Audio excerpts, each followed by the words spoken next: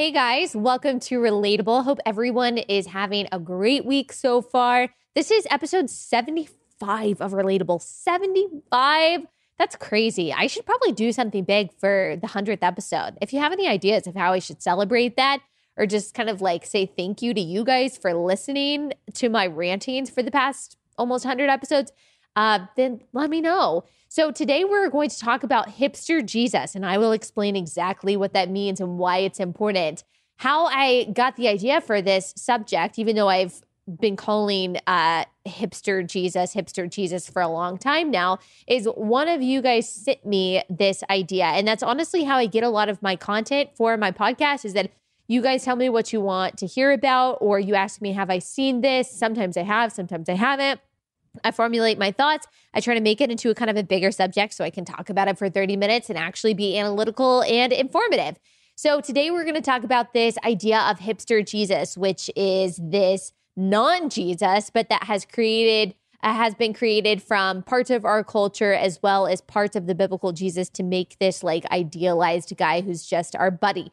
And the idea started with this tweet that was sent me from Judah Smith, who leads a church in Seattle. He's kind of part of the Hillsong posse. He's really a celebrity pastor. He was named by Vice as one of the biggest celebrity Christian influencers out there. He tweeted this: Jesus is not your accuser. He's not your prosecutor. He's not your judge. He's your friend and your rescuer. Get to know him for yourself and let the goodness of God change you from the inside out. Okay, so let's go through this tweet really fast. Not your accuser. Check. Revelation 12:20 says that Satan is your accuser. Not your prosecutor. Check. Isaiah 19:20 says that Jesus is your defender. He is not your judge. Okay. We'll get back to that. He is your friend. Check. If you are a Christian, John 15:13 through 15, he is your rescuer. Check. 2 Corinthians, like Donald Trump. 2 Timothy 4:18. Okay, so he is not our accuser. He is not our prosecutor. He is our friend as Christians. He is our rescuer. Amen. But wait, we had an in there. Judah said that he is not our judge. Well, okay, what does the Bible have to say about that? That should always be the question that we ask ourselves, no matter who we are listening to when it comes to any kind of teaching on Christianity. When you are listening to me talk about Christianity, or really anything, you should ask yourself, what does the Bible have to say about that? Do not take my word for it. Read your Bible. So that is my question when I read this, because you can read it and it just kind of sounds good. Okay. Yeah, he is my defender. He is not my accuser. He's not my prosecutor. Yes, he is my friend. He loves me. I will get to know him for myself, and I'll let the goodness of God change me from the inside out. That sounds awesome. That is who Jesus is. But if we're not careful, and if we don't weigh what a pastor like this says against the word of God, then we are going to be deceived. And I think in kind of a big way, even though he probably didn't mean it in kind of some kind of profound, untheological way, he probably just said it. But he's wrong, because here's what the Bible says about Jesus being our judge. John 5:22, for the Father judges no one, but has given all judgment to the Son. 2 Timothy 4:1, I charge you in the presence of God and of Christ Jesus, who is to judge the living and the dead. Revelation 19:20, then I saw heaven opened, and behold, a white horse. The one sitting on it is called Faithful and True. That is Jesus, and in righteousness he judges and makes war. So he actually is our judge. He is the judge. He is the only righteous judge that exists. Only one worthy of judging the deep hearts of men and women. I don't want to single out Judah Smith, because he's certainly not the only one that kind of makes this kind of characterization and assessment of Jesus. This misidentifying of Jesus is truly endemic in our generation and in our society. Like I said, Judah Smith has become a very popular speaker and popular pastor because he hangs out with a lot of famous people and he's a good communicator. But unfortunately, his identification of Jesus, whether it is deliberate or is not, is symbolic of what a lot of young people in particular think about Jesus and who he is. That is simply not biblical. We tend to see Jesus as this, those of us who are kind of young and who are in this cool Christian movement, which I am not, but just young people who are, they tend to see Jesus as the affirmer of who we are, affirmer of whoever we want to be. He is the guy who checks off all of our dreams and says, go for it, girl. You should do that. You should pursue that ambition. He's the guy who makes us feel better about ourselves when we're feeling insecure. He is who I call Hipster Jesus. So this Hipster Jesus has a really awesome beard. Like, he's socially liberal, maybe a little bit fiscally conservative, but I don't know. He kind of likes the whole socialism thing too. He runs marathons. He's like super into craft beer. He's really into using words like intentional and doing life together. And he makes, a pilgrimage to Bethel Church every year. Hipster Jesus is totally non-judgmental, man. He's like totally not judgmental. He's just going to tell you, you do you. He laughs at all of your jokes. He is just there to support you when you need him. Like, if you want to hang out with him, that's cool. If you don't, man, like, that's cool too.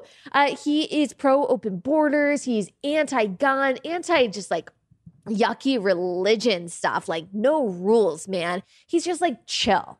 He's just like, be cool, dude. Just like, do what you want. Peace, love, happiness. Yes, that is Hipster Jesus. He just wants you to be yourself. He just thinks that anyone who tells you to be anyone else besides who you truly feel that you are is just a mean bigot who needs to be cut out of your life because they are toxic. He wants you to find yourself. He wants you to follow your heart.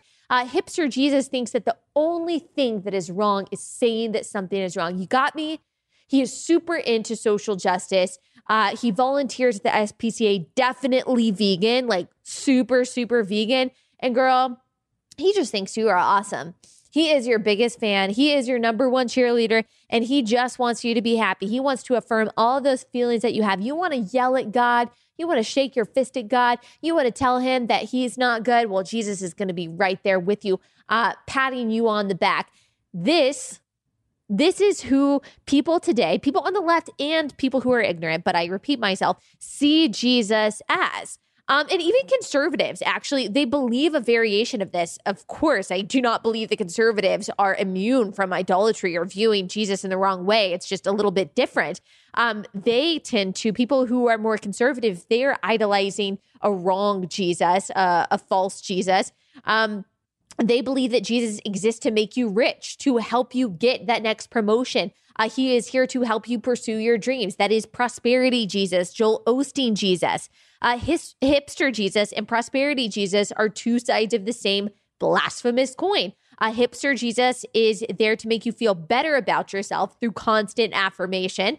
Prosperity Jesus is here to make you feel better about yourself through financial blessings, through health blessings, through the health and wealth gospel. Well, there are three problems with Hipster Jesus and prosperity Jesus. Today, we're focusing on Hipster Jesus, but there's three problems with them. Number one, they don't exist. So they're nowhere to be found in the Bible, nowhere to be found in history. They're figments of our imagination. And the second problem is because Hipster Jesus does not exist, he can't save you. Yikes. Number three is that because Hipster Jesus is not real and cannot save you, following him will lead to death and destruction, to hell. So that's not good. So number one, Hipster Jesus isn't real. Actually, this is basically all we're going to cover because number two and number three really fall under number one. So Hipster Jesus is not real. He cannot save you, and thus he will lead you into the pit of hell. This live and let live, love is love, Jesus, do whatever you want, Jesus, I exist to make you happy, Jesus, doesn't care about sin, Jesus, is not real. Here's the Jesus of the Bible. Revelation describes him as riding through the clouds on a white horse with a tattoo on his thigh and a sword coming out of his mouth. Like, what? What? Does that not terrify you? Like, is that the guy that you want to like sit down and have a beer with? No, like that's the kind of king that you want to worship. He is the defeater of sin and death. He is the annihilator of Satan. He is our rescuer. He is our strong defense. He is our warrior. He is our king, our leader. He is holier than we could ever imagine. And yes, for Christians, the amazing thing is because God is merciful and gracious, not because we are like fun people to hang out with, he is our friend. He is our great high priest. And Hebrews 4 says that he's a great high priest who sympathizes with our weaknesses. Hebrews 4:14-16 says, "For we do not have a high priest who is unable to sympathize with our weaknesses, but one who in every respect has been tempted as we are, yet is without sin. Let us then with confidence draw near to the throne of grace that we may receive mercy and find grace in time of need." That is the Jesus that saves you, who willingly sacrificed himself on your behalf that you might be reconciled to God. Jesus is not your boyfriend, okay? Jesus is not your gal pal. He is not your mascot. He is not your political prop. He is a judge. He is someone to be feared. He will strike terror into the hearts of men and women when he returns. And one day, every knee will bow and every tongue confess that Jesus Christ is Lord. He is a force to be reckoned with. The government will sit upon his shoulders and his kingdom will have no end. Does that sound like the guy that you just want to like braid hair with? No, that sounds like the leader you want to follow. That sounds like the king that you want to give your life to. That sounds like the kind of God that you want to submit and surrender everything to. That doesn't sound like a gal pal. That doesn't sound like hipster live, let live Jesus. We have this crazy idea that God of the Old Testament, that he cared about sin, but Jesus came so that God doesn't care about sin anymore. No, Jesus came because God cares about sin. Like, do you understand how much God has to care about sin to willingly sacrifice his only son to die a brutal, gruesome death on a cross to pay for it? Like, do you realize how seriously God takes sin in order that he has to shed the blood of Jesus in order to pay for it? That's really, really serious. This crazy idea that we have that Jesus is the eradication of the caring about sin from God is crazy. Like, you do realize that Jesus has been with God since the beginning, that he is God. They are three in one. We won't get into the doctrine of the Trinity right now, but people try to separate Jesus from God and say, okay, God might have been this cruel God in the Old Testament. He might have been a God of wrath, but Jesus, he's just the soft guy that says, you know, I don't really care what you think. You can believe whatever you want to. No, he is one with the Father. He is the personification of God. He is fully man, fully God. Like I said, a force to be reckoned with. He is not this guy who just acquiesced God in the sense that God no longer cares about sin. He satisfied God's wrath through the shedding of his blood. But that doesn't mean that God doesn't care about sin anymore. It means because he is gracious, because he is merciful, because he is faithful, he satisfied his wrath on his son. And we who believe in him don't have to perish, but we will have eternal life. That is the gift that we have been given, not because we deserve it, but because God is incredibly gracious. So this idea that Jesus is just this cool dude that doesn't care about anything and is just here to affirm you is not biblical. He actually said to die to yourself. Everything you think you are, every sinful inclination that you have in your heart, he says, crucify it. He said, it's done. He said, the old is past, the new has come. The old you is dead. The new you has risen up. It's not just a rebirth. It is a new birth. You are a new creation. Not just the old creation refurbished. You are a new person. Jesus said, whoever you were before, you're dead now. That's dead to you. C.S. Lewis sums this up really well. It's extremely biblical to Jesus's call for us to come and die.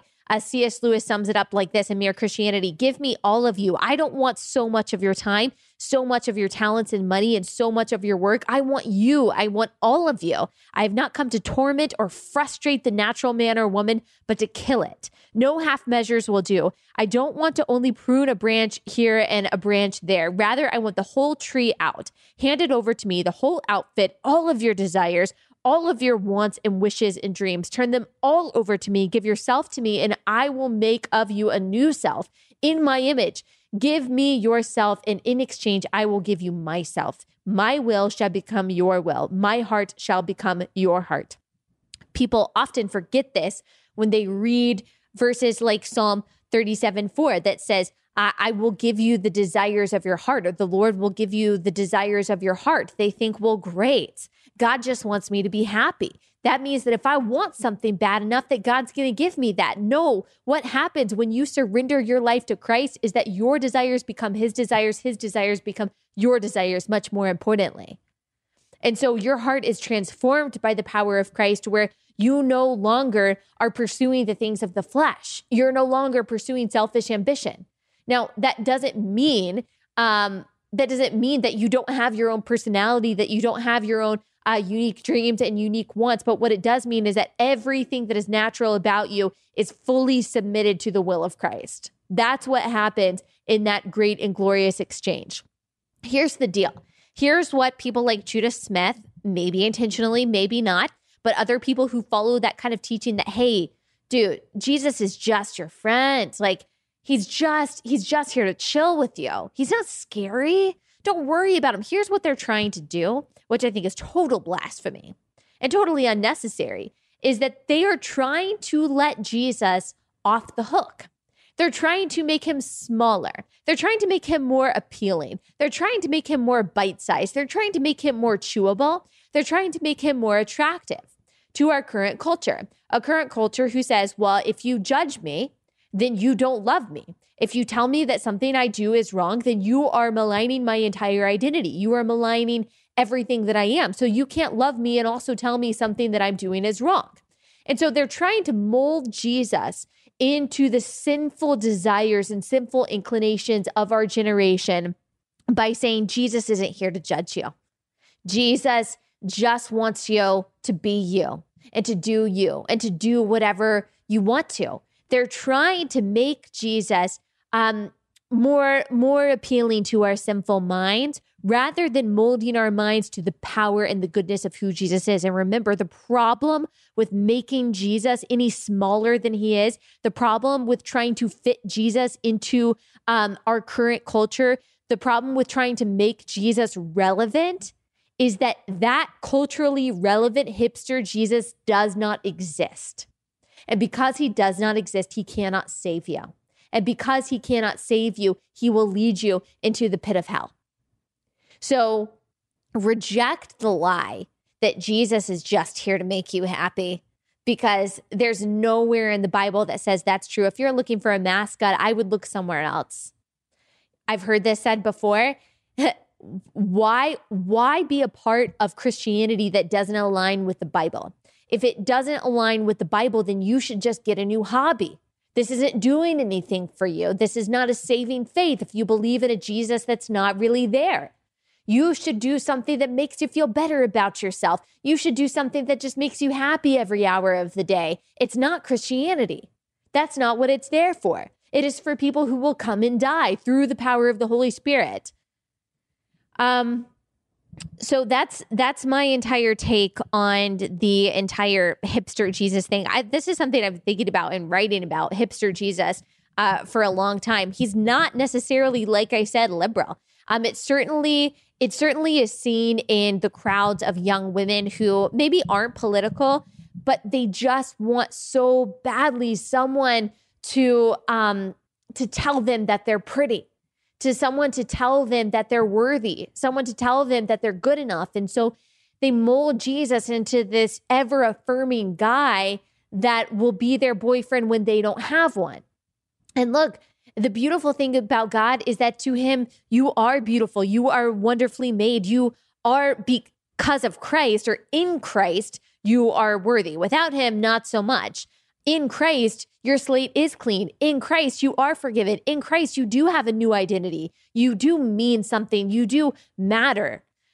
You are created in his image. Whether you are a Christian or not, you're created in his image. That in and of itself is amazing. But in Christ, you have a new identity. You have a new worth. Christ has reached all of the goals, all of the standards that you could never reach. He did it on your behalf. So all of the perfection that you are trying to strive to, Jesus already did it for you. He won all of the victories that you could never win. He is sufficient because you are insufficient. He is strong because you are weak.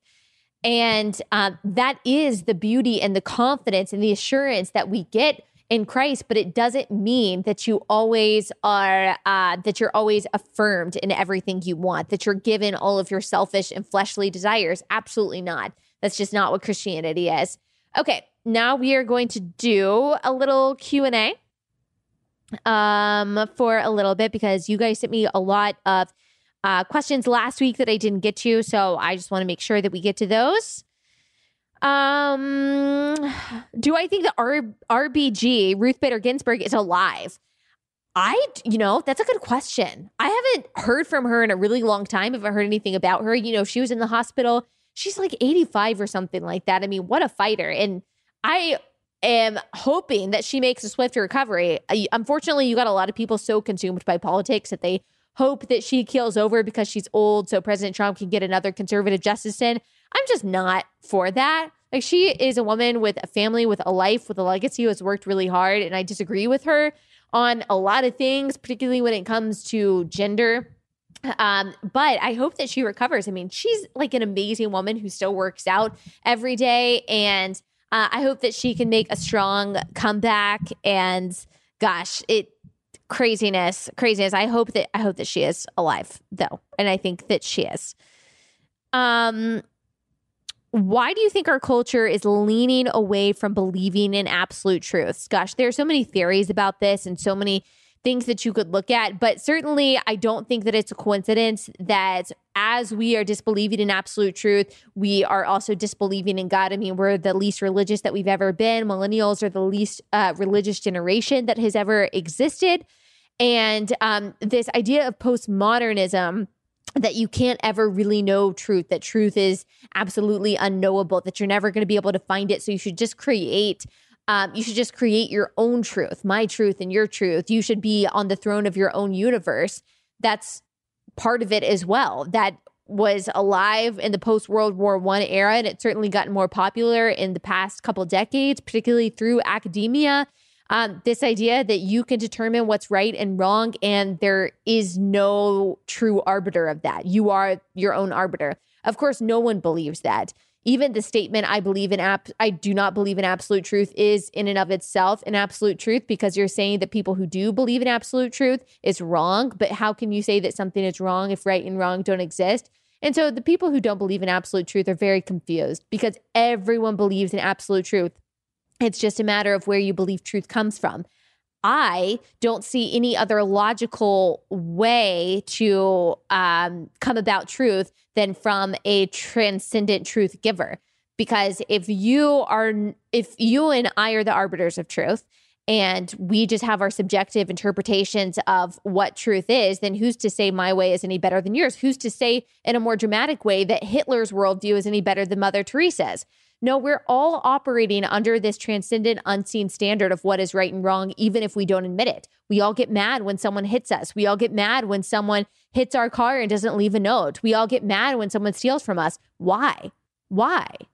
Who told us that being hurt is wrong? Who told us that being stolen from is wrong? Why do we believe those things are wrong?